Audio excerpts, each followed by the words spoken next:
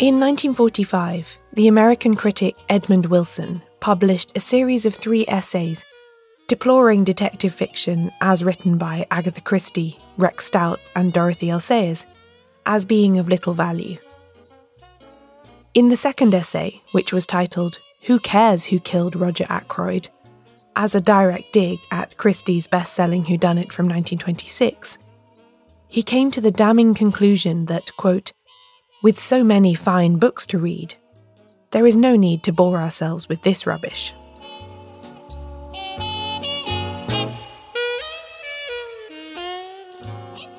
Needless to say, plenty of people disagreed with Wilson, and the popularity of these writers continued unaffected. But his sneering didn't come from nowhere. It represented a wider belief in academic and critical circles that detective fiction could not be considered on a par with those fine books Wilson suggested people should read instead. In other words, it might be good fun, but it wasn't the kind of thing that should be taken seriously, or heaven forbid, studied in a university. But a lot has changed since then.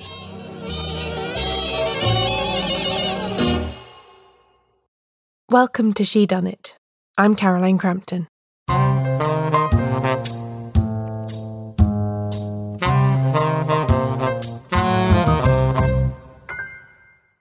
For all the time that I've been reading detective fiction, I've thought of it as something enjoyable to read on a train journey or before I fall asleep at night. That is, until I started making this podcast and it became something that I approach in a more workmanlike manner, fitting my reading to the topics I want to cover on the show. Which is not to say that I don't still have a stack of whodunits piled up by my bed at all times. I do. I just also have them on my desk as well.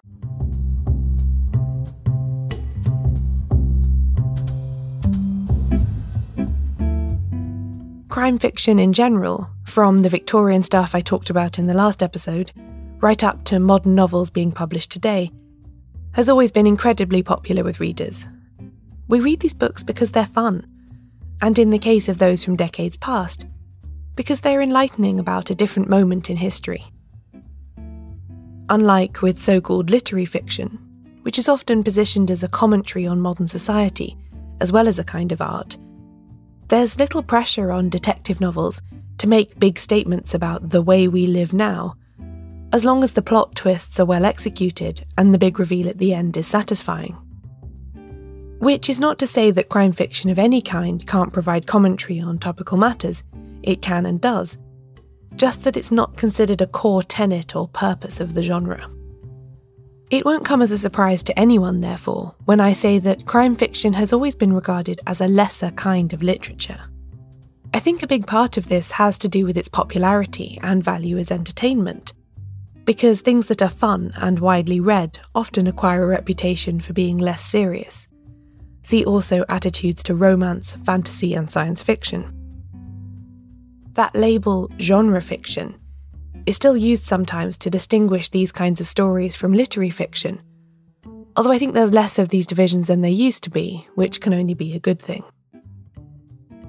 Although plenty of major literary figures have been fans of detective fiction throughout its history, including the likes of T.S. Eliot and W.H. Auden, for a long time it didn't have the serious reputation that would prompt widespread academic study of its form. There have always been good critics of detective fiction reviewing new titles as they were published for newspapers. Eliot was one, Dorothy L. Sayers another, and later in the 20th century Julian Simmons did a great deal to enhance the critical reputation of the form. But let's just say that when I went to university to study English literature in the early 2000s, there wasn't even an optional paper available about crime fiction, and I had to work quite hard to convince the authorities to let me write an elective thesis that even mentioned it.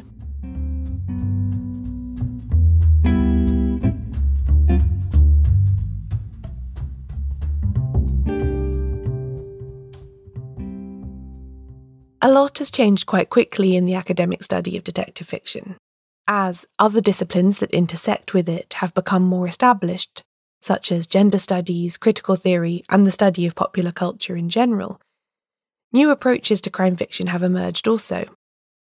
There are now scholars all over the world working on authors like Agatha Christie, Dorothy L. Sayers, and others. Indeed, you've heard some of them interviewed on this show in past episodes. And there are more fronts for exploration opening up all the time.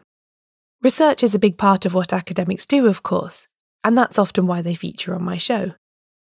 But they also teach students. Since I never got the chance to study my favourite novels as an undergraduate, I've always been very curious about what a detective fiction module at a university might be like. So I thought, let's ask someone who teaches one. My name's Victoria Stewart. I'm a reader in modern and contemporary literature at the University of Leicester, and I teach and research 20th century writing, and detective fiction is quite a big part of that. You might recognise Victoria from episode 26, where she told us about her research on the Notable Trials series. She also teaches a module on detective fiction at her university, though. Well, I'm lucky in that I'm able to actually offer a whole module on detective fiction, which is my module. So I'm solely responsible for the teaching of it. And that's an optional module. And I usually get about a dozen students taking that, third-year students. Third-year undergraduates in Britain, just for the avoidance of doubt if you're used to a different higher education system, will usually be around 20 years old, although there are, of course, mature students as well. Victoria aims to give them a thorough grounding in detective fiction, beginning in the 19th century. It's a course that goes chronologically, and I just cover really the late Victorian period up until the 1930s. So it's really hard to know where to begin, actually. And the first time I taught it, I started with Conan Doyle, but after that, I decided that I wanted to backtrack a little bit. And now I ask students to read Edgar Allan Poe's The Purloined Letter to get them started. And then we also look at Wilkie Collins's The Moonstone, which I put on the module partly after I'd started doing some work on Sayers and realised how interested she was in Collins and how he was a really important figure, actually, in the 1920s and 30s. A lot of people used him as a reference point. So I felt that made sense. And we then go through and look at Doyle. We look at some other short fiction from around the same period. We look at some of the Raffles stories and then go to Christie, Sayers. And I'm particularly interested in how criminals are depicted in detective fiction and how the boundaries of the genre get pushed at, really. So I also add in Francis Iles's novel Malice of Forethought, which follows the criminal rather than the detective, and a play by Patrick Hamilton called Rope, which was the source for the Alfred Hitchcock film. The film is very different, but the structure is essentially the same. The dynamic between the characters is the same. And again, that's focusing on the criminals.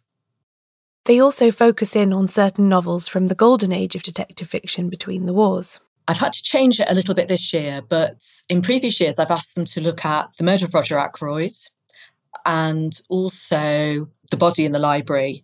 So we did a Poirot and also a Marple. For various reasons, I've had to put the Marple to one side for this year. So we're just going to be looking at The Murder of Roger Ackroyd from Christie, and I might also bring in a short story, perhaps. The first year that I taught the course, I looked at The Unpleasantness at the Bologna Club, but then I decided to change and do Strong Poison. So looking at the Harriet Vane and Peter Wimsey origin story, if you like. And there's some such fantastic depictions of women in that novel that seemed like a bit of a missed opportunity not to look at that one. And that's always good fun to teach. While Victoria was telling me about the curriculum, I started to wonder how all this strikes the young people who sign up for her class. I mean, I know that I had devoured most of Agatha Christie by the time I was their age, and I suspect lots of you listening might have done the same.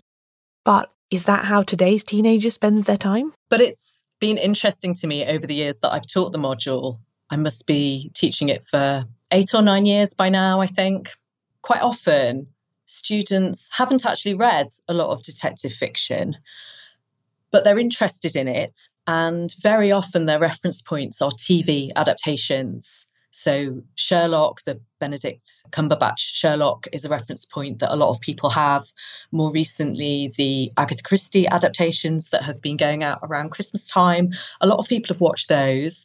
And also, and I find this quite an interesting phenomenon, that many people talk about having watched things like Murder, She Wrote or the Poirot adaptations with David Suchet when they were being looked after by their grandparents. So they have quite interesting associations with detective narratives, and they often admit this in a slightly shamefaced way that they've been watching these adaptations on television. But my take on that is that that's one of the ways in which we almost inhale the generic conventions. I think a lot of people would be able to tell you what their expectations are of detective fiction, and they pick those expectations up almost without realizing it by watching adaptations or by the odd thing that they read. So even if students haven't read a lot of detective fiction before, they still have some reference points for it. That makes me feel quite old. But it's also interesting how big a part TV plays in the way the formal structures of detective fiction are disseminated today. And there'll be more on that after the break.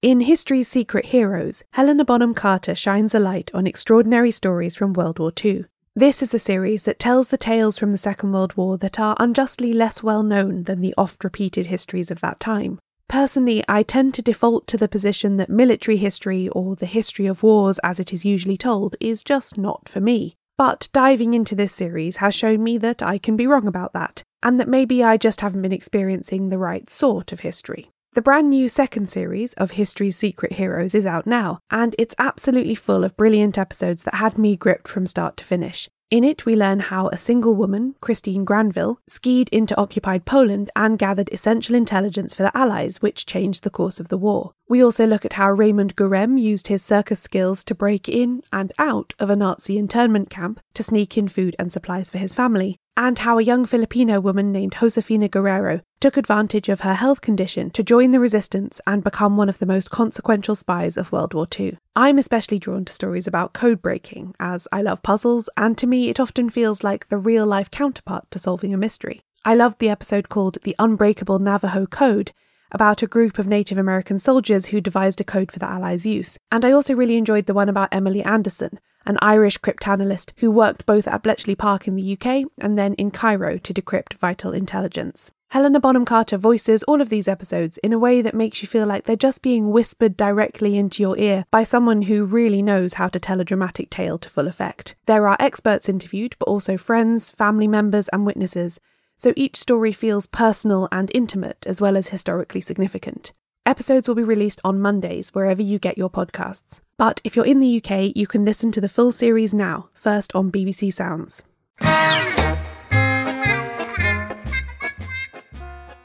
Once the students are more familiar with these stories in their original forms, though, they are a useful tool for Victoria to give greater historical context for the time they were written. There are themes that emerge across the course. I'm very interested in the historical context, and particularly in how we can pick up things like shifts in attitude to the police and how they're depicted. Also broader themes like masculinity, for instance, and shifts in perceptions of masculinity. And the First World War is a bit of a hinge point in that regard. And the other issue that we do talk about quite a bit are issues to do with domesticity and the home. And in the earlier stories, something like the Moonstone, how do servants figure in that narrative? Servants are such interesting figures always in detective fiction. They're in this unusual position that they have access to people's private lives. They literally can go through people's underwear drawers, but they've got a very low status socially. People often are in almost fear of their servants in case they reveal something that they shouldn't. And so figures like that are quite interesting to trace across that historical span as well. But the popularity of the genre itself also forms a major part of the discussion. One thing that we do talk about quite a bit on the module is how detective fiction was staking a claim for itself as a form. So, for instance, the work of someone like Sayers in saying, look, this is a form that is interesting, it's worth thinking about, it's worth paying attention to. And I suppose we do engage with some of those debates. I mean, one question that I always ask students at the start is, were you surprised to see that you could do a module on detective fiction? And they almost always say yes. And they often say, well, we're used to studying things like Shakespeare and the so-called great authors, because even these days, as people are expanding the material that they teach on English degrees, there is still a sense of there being the canonical authors, if you like. And so I think students actually find it quite refreshing to look at stuff that is important, not necessarily because it's always had a lot of status and a lot of critical interest, but because people read it and it's been popular. So it is a slight shift in that way, I suppose, a slight shift in perspective. But I think in other ways, it's just another kind of material. The tools that they've developed for analysing literature, they can still use to look at this material as well. Just because there's now a greater recognition that these kinds of books are worth studying, it doesn't mean that there's much consensus on anything else to do with them. Some listeners might remember that the London Review of Books published a very long essay by the novelist John Lanchester in December 2018 titled The Case of Agatha Christie. In it, Lanchester looks at Christie as a prose writer as well as a mystery writer, and he finds her substantially wanting on the former front. This kind of analysis is still common in detective studies, Victoria says. Do you know, it's interesting. I was reading, I think it was a blog post actually by an academic who had been teaching detective fiction, and they made a comment that I thought was interesting. They said that you couldn't really do close reading on Agatha Christie. And close reading, the detailed analysis of a piece of text, looking at the imagery, the use of language, unpicking it, that's often a staple still of the study of English literature in an academic context, zeroing in on a particular passage and unpicking it. And I think before I'd actually started teaching this course, I might have seen where that person was coming from, that maybe it would be more challenging because of Christie's style, really, to do that kind of analysis. But now I actually take a slightly different view, which is that often it can be really worthwhile to do that kind of analysis. So to think about the murder of Roger Ackroyd, this person had said that they couldn't really see that there was much significance in the way that the dagger was described in the murder of Roger Ackroyd. And without giving too much away, I'm sure most of your listeners will have read that novel, but without giving too much away of the plot, actually, one of the interesting things about the way that dagger is described is the perspective from which it's being described, so the narrator who's describing it, and why he's describing it rather than describing other things that are in the room at the time, i.e. a dead body, which actually gets less attention than the dagger. So that's not how we might normally go about doing close reading necessarily, but I think there is still a way in which you can use those sorts of techniques for that type of material. As that Lanchester essay shows, critics are often especially critical of Agatha Christie. And although I would be the first to admit that her work isn't flawless, far from it, it's hard not to think that her immense popularity plays a part in this approach. There's a lot more to her work than might immediately meet the eye, Victoria says, and that's the kind of thing she's always encouraging her students to seek out. I always try and encourage students to think about historical contexts, that's another aspect that you can bring in. Again, sometimes Christie has been characterised or even caricatured as not really saying much about the historical context in which her stories unfold. But actually, there are definitely clues there. So, for instance, again, to use Roger Ackroyd as an example, there's a character who appears from America, and what America signifies as a place in the mid-1920s, there's a whole set of associations that would have been available to readers at the time that are perhaps a bit opaque to us now. And that's the kind of work we might do in trying to establish how that might have signified to a contemporary reader of Christie.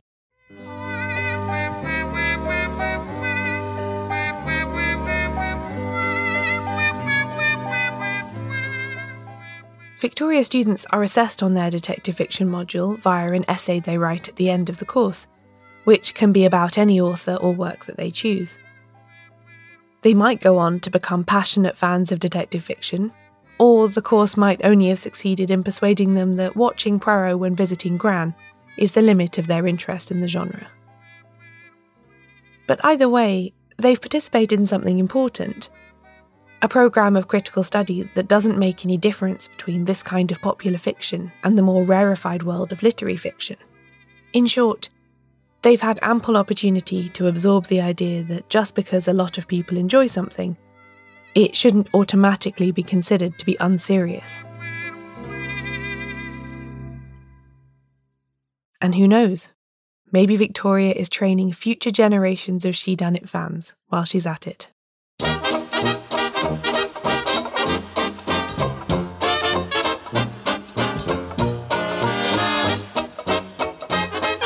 This episode of Shedunnit was written and narrated by me, Caroline Crampton. You can find out more about the podcast and everything it covers at shedunnitshow.com, where there are also transcripts of every episode. Shedunnit is edited by Ewan McAleese. Production assistance from Leandra Griffith. Member support for the Shedunnit Book Club from Connor McLaughlin. Thanks for listening. I'll be back soon with a new episode.